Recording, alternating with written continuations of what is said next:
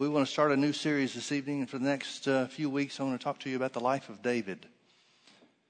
We won't cover everything that the Bible says about him per se. It'd take us too long, but we want to cover some things. And David's an interesting figure because he not only is a type, an Old Testament type and example of Jesus, the Messiah, but he's also an Old Testament type of the New Covenant man, you and I.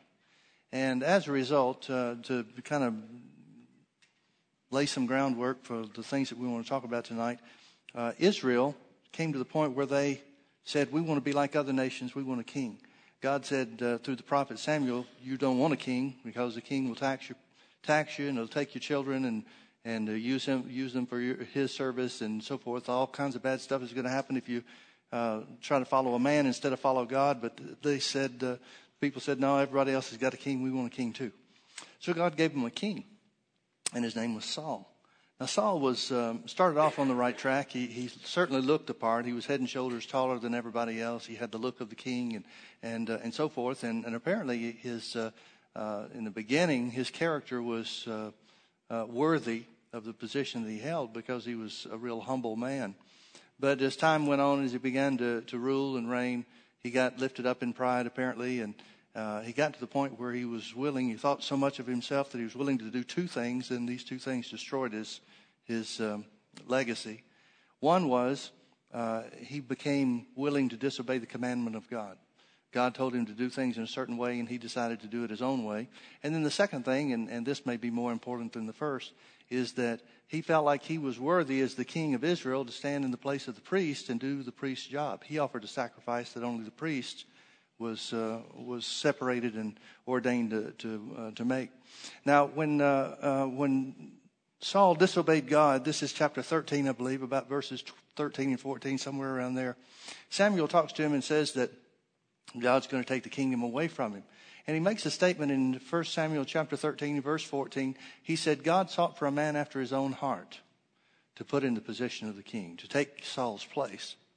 Well, we know that person turns out to be David. Now, in chapter 16, it tells us about how David was anointed. It's interesting to note David was anointed 3 times during his life. The first in secret here that we're going to talk about when Samuel came to his house. The second time he was anointed by the men of Judah to be their king. And then the third time after he took the kingdom of Israel, Saul's place literally, and consolidated both Judah and Israel together, then he was anointed the third time. This first time, however, had to be in secret because Samuel the prophet and the priest, has already told Saul that God is displeased with Saul's reign, displeased with Saul being the king, and so he's going to look for somebody else. So from that point, it kind of created a problem for Saul because he didn't want to give up his spot. I mean, it's not like Saul said, well, you're right, Samuel, I've done the wrong thing. Let me just step out of the way and let God get somebody else. That's not the way it went. And so everything that was done, particularly by Samuel, related to God's plans and future plans, had to be done in secret. So he went in secret to the house of Jesse, where God told him to go. And in chapter 16, he goes to Jesse's house and at the direction of the Holy Ghost. And the Lord tells him that the reason he's sending him there to Jesse's house is to anoint the next king. Well, he tells Jesse, who's the father of the household, what's going on, and that makes him afraid. He's afraid he's going to be singled out and persecuted by Saul, and Saul might come and destroy his house and his family and so forth. But God had a plan with this, and he was keeping everything secret. And so he says to Samuel says to Jesse, bring in your sons. And so he brought them in by the oldest. The oldest was Eliab, and he had the look of Saul. I mean, he fit the part. He was a tall, good-looking, dark-haired guy and everything. And Samuel said to himself, surely the Lord's anointed is before me. And the Lord says something to him. And this is 1 Samuel chapter 16, verse 7. The Lord said to Samuel, look not on his countenance or on the height of his stature, because I have refused him. For the Lord sees not as man sees, for man looks on the outward appearance, but the Lord looks on the heart. So it tells us right there that God's looking for somebody. He's already identified through Samuel that God's looking for a man after his own heart, and God's looking for the heart, the right heart in the next king. Well, it turns out that all the sons of Samuel are brought before, or the sons of Jesse are brought before Samuel, 7 of them. And each time the Lord said, no, that's not him. That's not him. That's not him. Now let me ask you a question. This comes to being led by the Holy Ghost. Why didn't the Lord tell Samuel, I want you to go down to Jesse's house and find the son called David and anoint him? That would have seemed to be simpler, wouldn't it? But instead, he says, go down to Jesse's house and anoint the next king. So Samuel gets there. He doesn't know who he's looking for. So he takes them one by one. And each time one of them is brought before him, the Lord says, nope, not him. Nope, not him. 7 times. Now that's all the sons that Jesse has in the house. And so Samuel's kind of perplexed. He says, is this all your sons? The Lord hadn't chosen any of these. And Jesse says, well, it's everybody except the youngest. He's out in the field taking care of the sheep.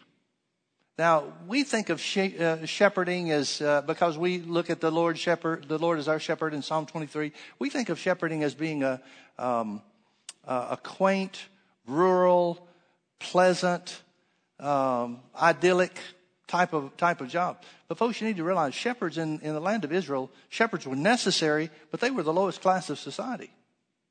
They were rejected by the Jewish culture, the religious Jews, because their job kept them away from temple worship.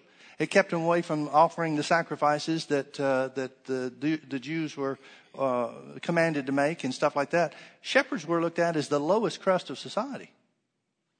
And so this job that David has in keeping the sheep, it's not a coveted position. It's not like Jesse has gone through his children and realized that there's something special about this kid. Let's make him the shepherd. I doubt very seriously if it's anything other than it's been handed down from the oldest to the next, to the next, to the next. And Samuel's the youngest. He gets stuck. I know it was that way in my house. Growing up, I had an older brother. He was 3 years older. And anything mom or dad told him to do, he'd wait till they left the room and he'd go tell me to do it. Well, I think that's just human nature, isn't it? I mean, we don't want the junk jobs. We'll do the things that we enjoy. We'll do the things that we like. But David's left keeping the sheep. So Jesse says, bring him. Go send for him. Bring him. He's out tending the sheep. He's not next door. The job that he has is the cause why he's not there in the house. And so Samuel says, we're not going to sit down and eat. We won't rest until he comes. And so they finally bring him in. And then he anoints him. He says, this is it. The Lord speaks to Samuel and said, he's the one. Now, again, I'm going to have to ask the question, why didn't the Lord tell Samuel up front which one it was going to be? See, that's the way we want it to be. We want to have all the information. We want to have all the things lined out so that we know just exactly how it's going to go. Because so often people, if they don't have everything just lined out in front of them, they won't wait for the Lord to say this way or that way or this thing or that thing. They just get part of the information. Let's go here. And they run there and do the first thing that's in front of them. And that's not always God. I'm glad Samuel knew that. So anyway, he anoints David to be the next king of Israel. Goes his way. As I said, this was done in secret. Now here's the question. Why did God pick David? We already know from 1 Samuel 13 verse 14 that God's looking for a man after his own heart. But the Bible doesn't tell us anything about David until a few verses later. It says that, I guess we better back up in verse 14. But the Spirit of the Lord departed from Saul, and an evil spirit from the Lord troubled him. That's the really poor translation. Evil spirits don't come from the Lord. It just simply means the Lord allowed Saul to be distressed. Saul went into a fit of depression. God didn't send it. What caused that was that he had disobeyed God. And once David was anointed to be king of Israel, there's a part of the anointing that was on him to be king that he was aware of left him. And he knew it was gone. And so now he's troubled. But it's not God that's troubled him. He's probably tormented by his own actions, by his own behavior. And Saul's servant said unto him, verse 15, behold, now an evil spirit from God troubleth thee. Thank you very much, translators. You really helped us out on this. Let our Lord now command thy servants which are before thee to seek out a man who is a cunning player on a harp. And it shall come to pass when the evil spirit from God is upon thee that he shall play with his hand and thou shalt be well. Now, folks, I got to say it again. If evil spirits come from God, why should we try to resist them? And if evil spirits come from God, why did Jesus cast them out? Jesus said everything he did by the will of the Father. So if it's the will of God for somebody to have an evil spirit, and the same will of God for them to be cast out, God's schizophrenic. He can't figure out whether he's coming or going. But they knew what the answer was. Let's get somebody to play a song. Music is always soothing when you're troubled. Saul said, verse 17, to his servants, provide me now a man that can play well and bring him unto me. Now, verse 18 is the only indication that we have of what it means to be a man after God's own heart. God said himself through Samuel, I'm looking for, well, really Samuel said it, but he got the information from God. So he said, the Lord is looking for a man after his own heart. Well, David turns out to be that man. So what I want you to see in verse 18, 1 Samuel 16, verse 18, there are 5 characteristics that are characteristics of a man after God's own heart, being after God's own heart, first of all. Or we could even say it this way, characteristics of a king. The Bible says we've been called to be kings and priests. These are characteristics that we should have in our life as well. Let's look at them. Verse 18, then answered one of the servants and said, behold, I have seen a son of Jesse, the Bethlehemite, that is cunning in playing, and a mighty valiant man, and a man of war, and prudent in matters, and a comely person, and the Lord is with him. So they sent for David, and then he came and helped and soothed Saul when he was troubled. Now, I want you to notice a couple of things. First of all, where is David from? Is David from the big city? Nope. He's from a little city called Bethlehem. Now, if you go to Bethlehem today, it's a real small place. It's several miles away from Jerusalem, which is a big city. But at that time, Jerusalem was nothing. It was a bigger city and a bigger town, certainly than Bethlehem. Bethlehem was just a farming community, a little small community. Probably no more than 100 people that lived in that territory, in the neighborhood or the area of Bethlehem. 7 of those sons, or 7 were older than 7 sons of Jesse were older than David. So they're probably the biggest family around. Now, Jerusalem, we think of Jerusalem as being the city of the Lord. It wasn't until after David became king of Israel. He's the one that moved the ark to Jerusalem. He's the one that set up Jerusalem as the capital city. Up until this point in time, or at this point in time when Saul sends for David, Jerusalem is just a bigger town, but there's nothing special about it. But David's not even from Jerusalem.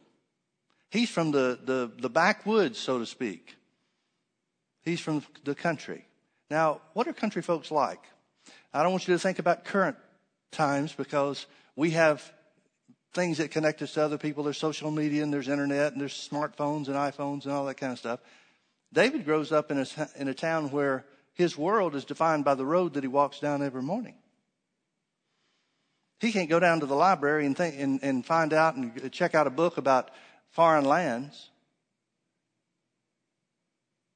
His life consists of taking care of the sheep, milking the cows if they've got them, feeding the chickens if they've got them, gathering eggs if the chickens are laying eggs. His world is his family. There's nothing going on. Now, what I want you to see about David is he's not from the big city. They didn't go to Juilliard to find the best musician. There was no such thing.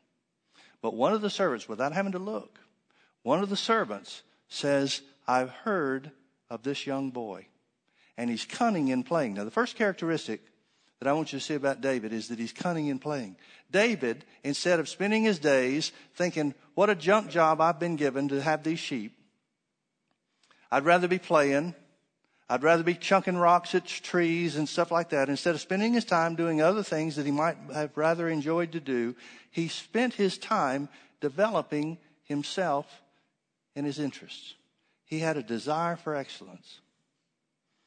He was cunning in playing. He spent his time developing something. Now, the Bible says in Proverbs chapter 18, verse 16, that a man's gift will make room for him. So much of the preaching that I hear and see, well, I don't hear it, I don't listen to it too much. But what I see being taught, by and large, is people talking about desire, talking about passion, about how God wants people with passion. Well, passion for what? Most of what I see is being preached is people's passion to be great. I wonder if David ever had aspired to be king. I doubt very seriously if being king affected their lives in any way whatsoever except taxes and war. Outside of that, what's a king? And who cares? David doesn't dream of being great. David just applies himself to be excellent. See, passion's no good unless it's directed in the right way. It's the same thing as having a dream. Oh, God wants you to dream big. Really? Well, the devil wants you to dream big too. I remember when Brother Hagin was telling the story about God ministering to him, and Jesus appeared to him in a vision and was talking to him about the gift of prophecy. He said the Lord told him that there's a counterfeit to prophecy. He said that the Lord spoke to him in this vision. He said, I want to let you hear it so that you can tell the difference between the real thing and the fake, the false. And so he heard this, and it talked about how the Lord is going to do this, that, and the other. And then right on the tail end of it, and thou shalt be great. Thy ministry shall go beyond the borders, and whatever else it said. And so the Lord asked him afterwards, he said, could you tell? Can you tell the difference? And Brother Hagin said, yeah, the false is talking about me instead of you. He said, that's it. Well, there's a lot of that going on in the church world today because it's all about celebrity. It's all about who's who. Folks, God's not impressed with who's who. God's impressed with people that will take the things that he's put on the inside of them and develop them. I mentioned Proverbs 18:16, a man's gift will make room for him. That gift only makes room if it's developed. Otherwise, it might be like the one talent guy that Jesus talked about that buries his talent in the ground. Jesus wasn't real happy with him. So the first thing that we want you to see about David is that he developed himself in excellence. David was always trying to make himself better. They say, now I don't know if they have historical evidence of this or proof, but they say that David invented over a dozen instruments in his lifetime. Also, he could play and worship God and worship the things of God.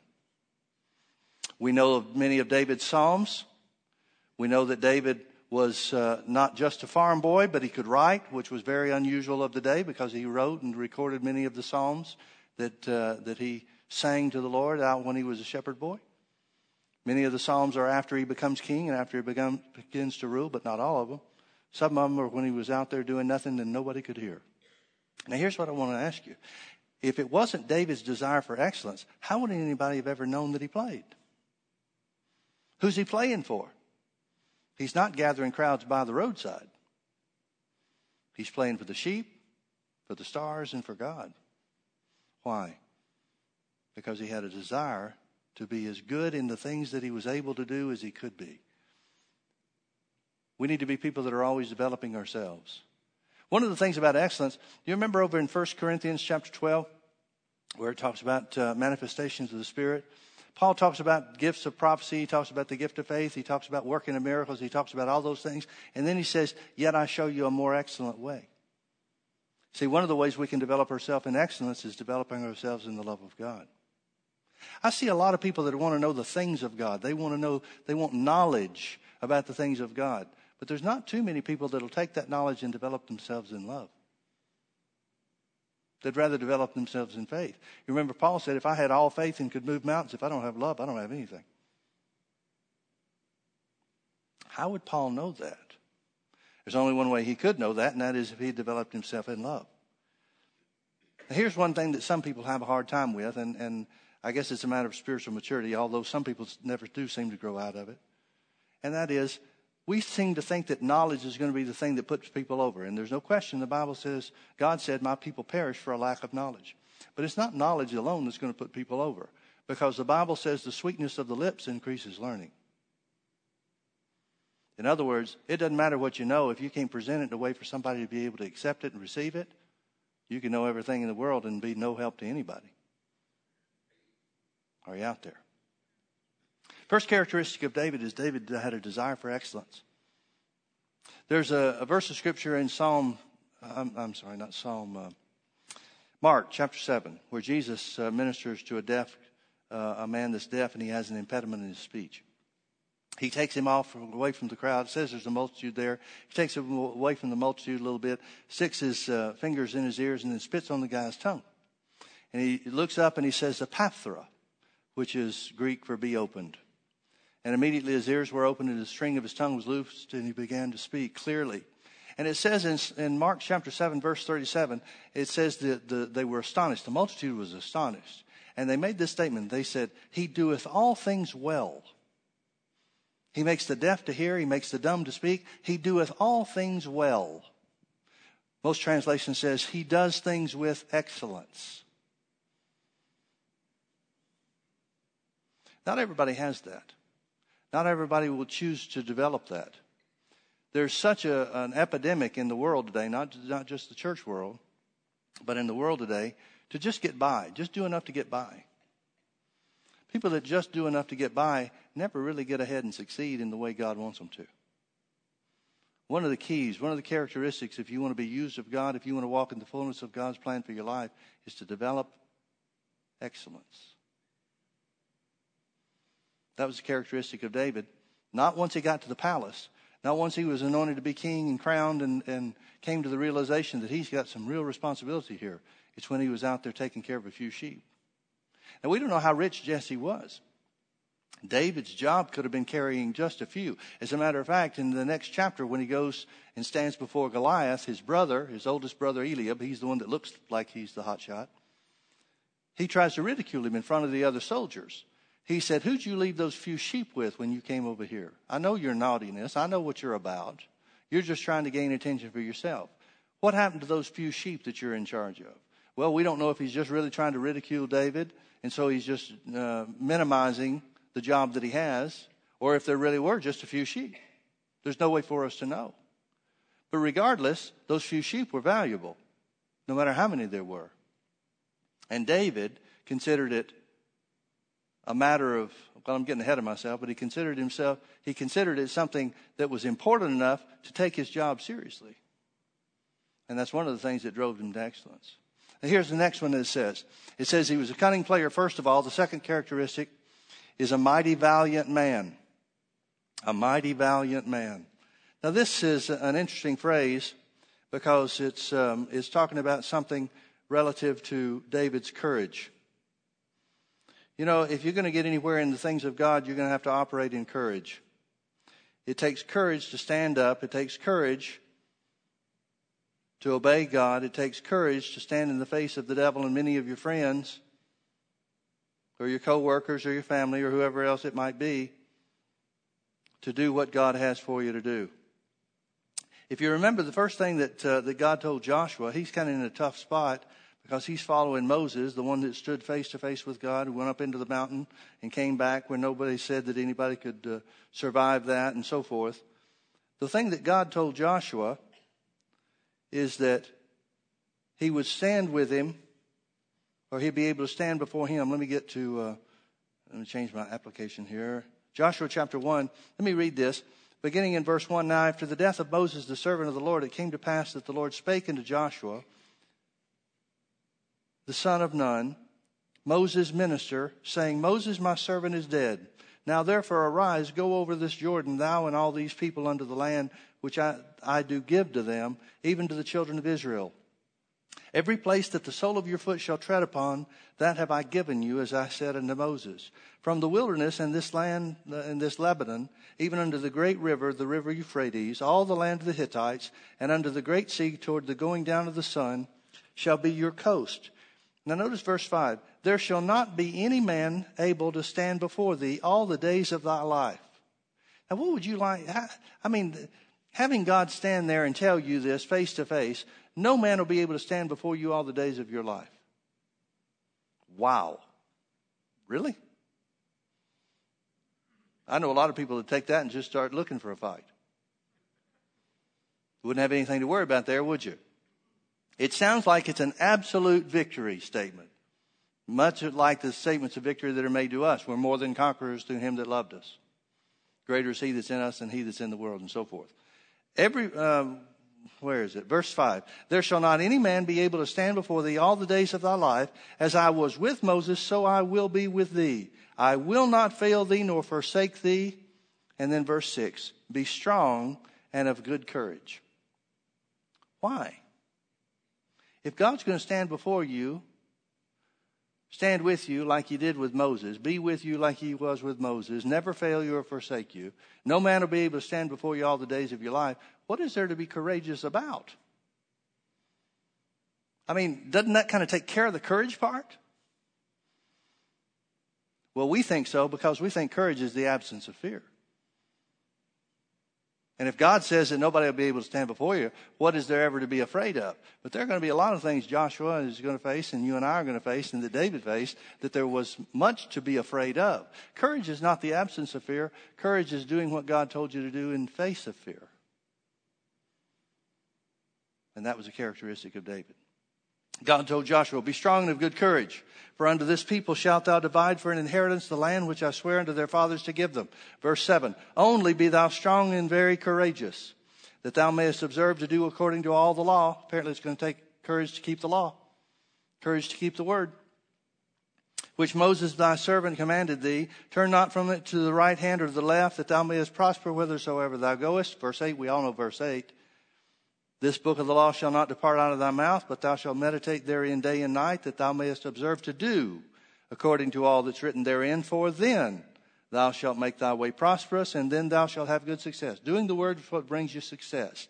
Verse 9, have I not commanded thee? Be strong and of good courage. God says to Joshua 3 times, be strong and of good courage. Now, anytime I've had God say something to me more than once, he's trying to get his point across. Isn't that true for you? God told Joshua 3 times, be strong and of good courage. Joshua winds up telling the people what God said, and they said, we'll be with you, don't worry, just be strong and of good courage. And so that's what he had to do. He faced a lot of situations that he was afraid. He faced a lot of situations where there was good reason for him to be afraid. Same thing with David. Now, we can talk about a lot of things and the stuff that you're already aware of. I'm sure David needed courage when he went out against the lion and the bear that took the sheep. I'm sure David needed courage when he went out against Goliath. I'm sure there were many times that we don't have record of where David faced fearful situations where it took courage. Now, he didn't have to go develop this courage. It was something that he was ready for when the situation came along. And folks, that is so huge. That's a part of the desire for excellence. A part of developing yourself is so that you're ready when trouble comes, because trouble's coming. You've got some of the church world crying out to God saying, oh, Lord, I want to know, why did you let this happen to me? Well, whoever told you that trouble wasn't coming?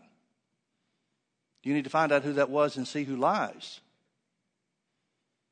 Trouble is coming. The only question is, are you going to be ready for it when it comes?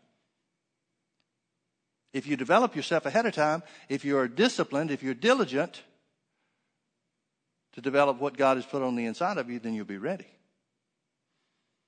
Smith Wigglesworth said, don't wait till you need faith to get it. That's good advice. See, that's all part of courage as well. If you're going to develop courage, you're going to have to take care of the fears before they're facing you. You're going to have to deal with yourself. You're going to have to build on the inside of your spirit through the confession of the word, meditating in the word, just like God told Joshua. You're going to have to put these things on the inside of you, knowing and working through these things, working through these scenarios in your own thinking, in your own mind. What would I do if this happened? Well, if this happened, I'd stand on the word. Well, then I better put that word on the inside of my heart now and get ready. See, if you make decisions up front, if you have the courage to face the situations and scenarios and the probabilities of life, then you're ready and you're prepared when they come. David seemed to be that kind of person. We know when Goliath starts making his threats, David didn't have to go get ready. He was all ready. He was ready for the situation when it came. That's part of being courageous. So he was a mighty man, a mighty valiant man. Notice the next one. It says he was a man of war. Now, some of these things really kind of work together in the things that we know about David relative to the going to take the sheep back from the lion and the bear and facing Goliath and so forth. But there's a distinction here that I want to make. One is he had courage. Obviously, he had courage. We see that in what he was willing to do. But the next thing where it says he was a man of war, David was a man of principle. David was a man of principle. Now, here's the difference. Courage is the willingness to do what needs to be done, to do what God directs you to do, in spite of your feelings, in the face of fear. Principle is a moral code. It's a standard. It's an inward knowing of right and wrong and not being willing to accept wrong. Don't ever go to war with a man of principle. You can't win. And that's one of the reasons why the Bible says go to your adversary and talk to them. Because, see, you may be a man of principle and they may be too. Your principles may disagree.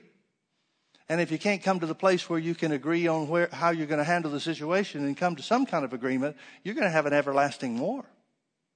one that nobody can win.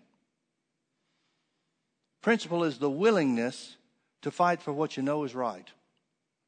There's not too many people nowadays in the leadership of our country anyway that seem to have much principles. Everybody's willing to back up. Everybody's willing to compromise. Well, if you're willing to compromise on a situation that's not critical, that's okay. But there are some things that are worth fighting for. Yeah, but Pastor Mike, you don't always want to be ready to go to war. I mean, people die in war. Well, for a man of principle, there are some things that are worse than dying for. Living contrary to your principles is worse than dying for a person of principle. Jesus was this way. Jesus refused to compromise on the issues that God directed him to show us here on the earth. It didn't matter to him who was against him. It didn't matter if he stood alone. He told the truth. He held fast to the truth. It became a principle for him. Now, you could call these things anything you want to. I like to call them core principles because principles really define who you are or who you are not. If you're a person of principle, everybody already knows it. You don't have to advertise it. If you're a person of principle, you're somebody that's already set the boundaries for your life. This is the way it is for me. And it doesn't have to be that way for everybody, but this is the way it's going to be for me. People of principle don't give up. That's one of the ways you can tell who has them and who doesn't. It's funny to me when you see politicians talk about their core principles. Well, these are the guiding principles of my life. And you'll see them vote or legislate or something against their principles. Well, those aren't principles. Those were ideas. It's also interesting to me how so many times when somebody gets caught doing the wrong thing, they'll stand up and say, that's not who I am.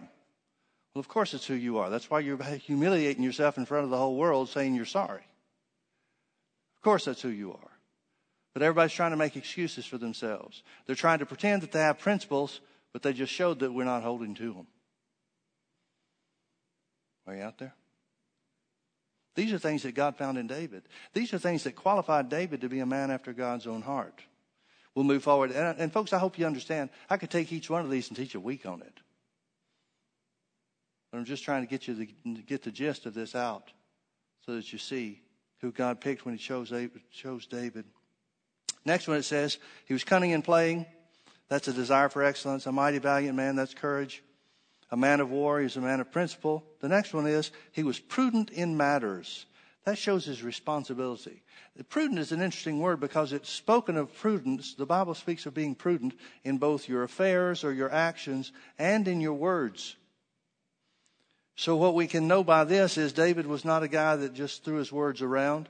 He must have been careful with his words, and that he was responsible in the business affairs, which is what the word matters means, is talking about business affairs and specifically money. David was somebody that was discreet, cautious, careful, sensible, and guarded in his speech and his actions. Now, let's go back to David being a shepherd. What was shepherding like in David's day? Well, like I said, whether it was a big flock or a small flock really depended on Jesse's wealth more than anything else. We don't have any reason to think Jesse was a very rich man. I mean, we would just assume that he was an average guy, middle class maybe, so there was a smaller, perhaps, flock of sheep. But that flock of sheep was expected to grow from season to season, springtime to springtime, and if they were well taken care of. And David seemed to be somebody that took care of the sheep well enough not to let a lion or a bear take even one of them. Now, I don't know about you, but I know most people would take the position that if a lion or a bear just got one, they'd come back to their dad and say, well, Dad, I only lost one. But then a week or two later, a bear came by, and then I lost another. But that's pretty good for the year. But David wasn't willing to go for that. David wouldn't give up an inch. He was responsible for the care and the feeding of these sheep, which is, again, why I said that he wasn't there when Samuel came to Jesse's house. Now, I don't know what the other boys are doing. Maybe they had a farm, closer to home chores or something like that. But David, because he was responsible for the sheep, whatever the size of the flock was, he had to take them away. He had to take them away from home. He had to take them probably away from the village into lands which the pastures that would sustain the sheep. And you don't walk a long way with a flock of sheep, and then come back at the end of the day. You're usually spending several days out there. Now, in that respect, David's going to have to take provisions with him. He's going to have to take provisions, food for himself. There's probably not any need for money. There's not a 7-Eleven to stop by there for a big gulp along the way. So he probably doesn't need any money, but he does need resources or provisions in some manner. He's going to need food for himself, and he's going to need to take whatever he might need in case one or many or more of the sheep fall into trouble or need tending to. So David's got to plan all this out. He's responsible for the sheep, so he's the one that's got to take care of all these things, which means he's got to be a planner, and he's got to be somebody that carries things through. It's an amazing thing to me how so many people think that God's put them here on the earth to give other people ideas of what to do. Like they're the only ones that can get an idea. Many of the people that I know of are so busy taking care of the things that they need to do, the things that God has already given them to do, they don't have time to sit around and dream like everybody else and come up with all these far-fetched ideas, which most of them wouldn't work anyway. I know one thing that has cut down a lot on my thing, and people on the staff handle things and people differently than I do, and that's probably good. But there are some people on the staff that are constantly getting ideas from other people. Now, here's what you ought to do with this part of the church that you're responsible for. Or you ought to do this with this group. Or you ought to do this with that group. Whenever somebody comes up to me and says, you know what we need to do at the church, Pastor Mike? And then gives me their idea, I say, well, that sounds like a good idea. Why don't you start that up? That usually ends it right there. Because, see, they don't want to be responsible. They just want to have the ideas. I don't know about you, but when it comes to working with people, I want people that will carry responsibility. I don't want somebody that just does their job and then if it doesn't work out, bail out and say, well, Pastor Mike told me. I want them to be responsible. I want to know that I can turn it loose and know that it's being taken care of in the way that I would do it myself. It's tough to find responsible people nowadays, folks, because nobody seems to have the prudent element to them, either in words or actions. But that was something that God found in David. He was prudent in matters. The next thing it says is a comely person. Comely really means appearance. It's talking about the appearance of David. In other words, it says that David had the discipline to take care of himself and how he looked.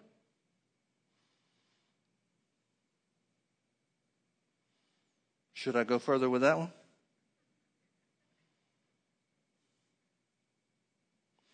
It means handsome of physique. It's talking about a well-groomed and well-developed man. David took care of himself. Now, let me ask you this. What has he got to take care of himself for? The sheep? It just shows who he was. It shows the discipline of his life. Folks, I hate to say this, and I really don't want to step on anybody's toes, and I can point fingers back at myself because we can all improve in things.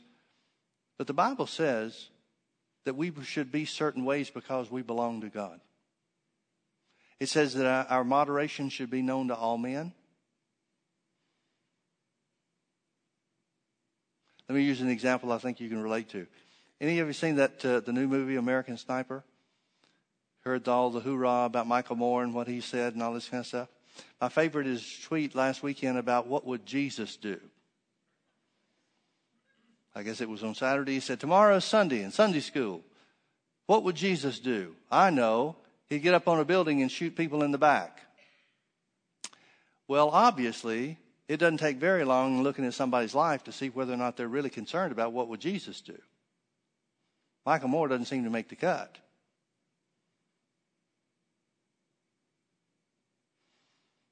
But the principle is very sound.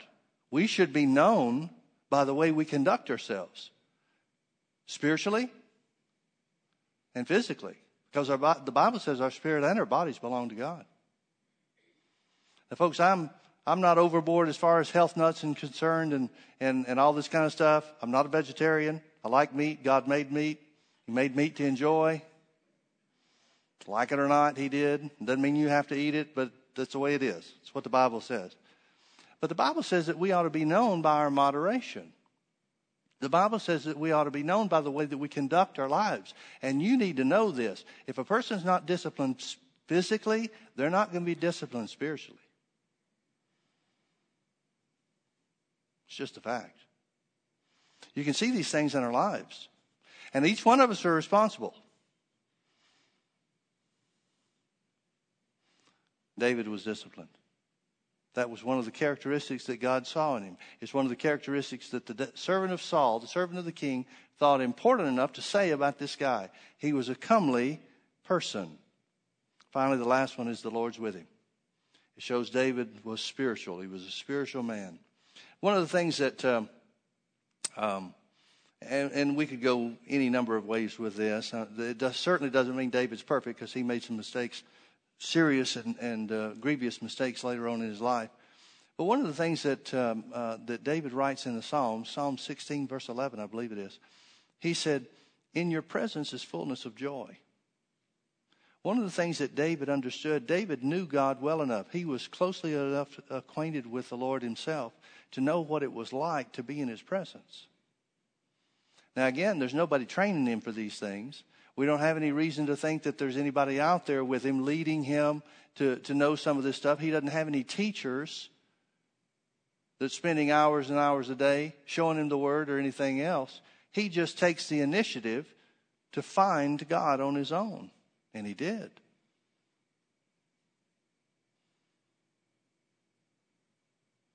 One of the things that it says about David in Psalm 132, I believe it is, it shows David's attitude. And this was not when he was a young boy, young shepherd boy. This was later on when he began to be king.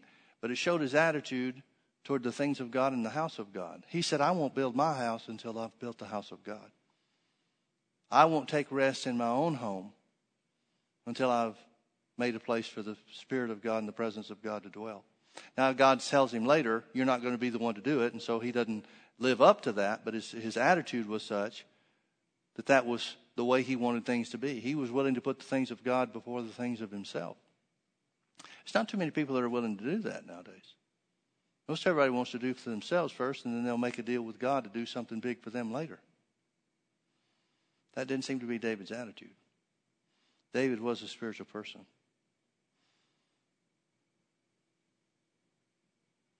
David knew the presence of God. He valued the presence of God.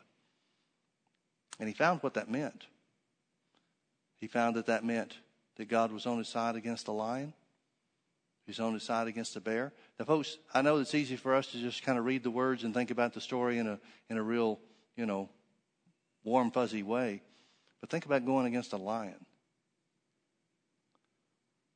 Think about going against a bear. I don't know anybody that would even want to choose between one of those two. Who'd you rather have, the lion or the bear? How about the peacock?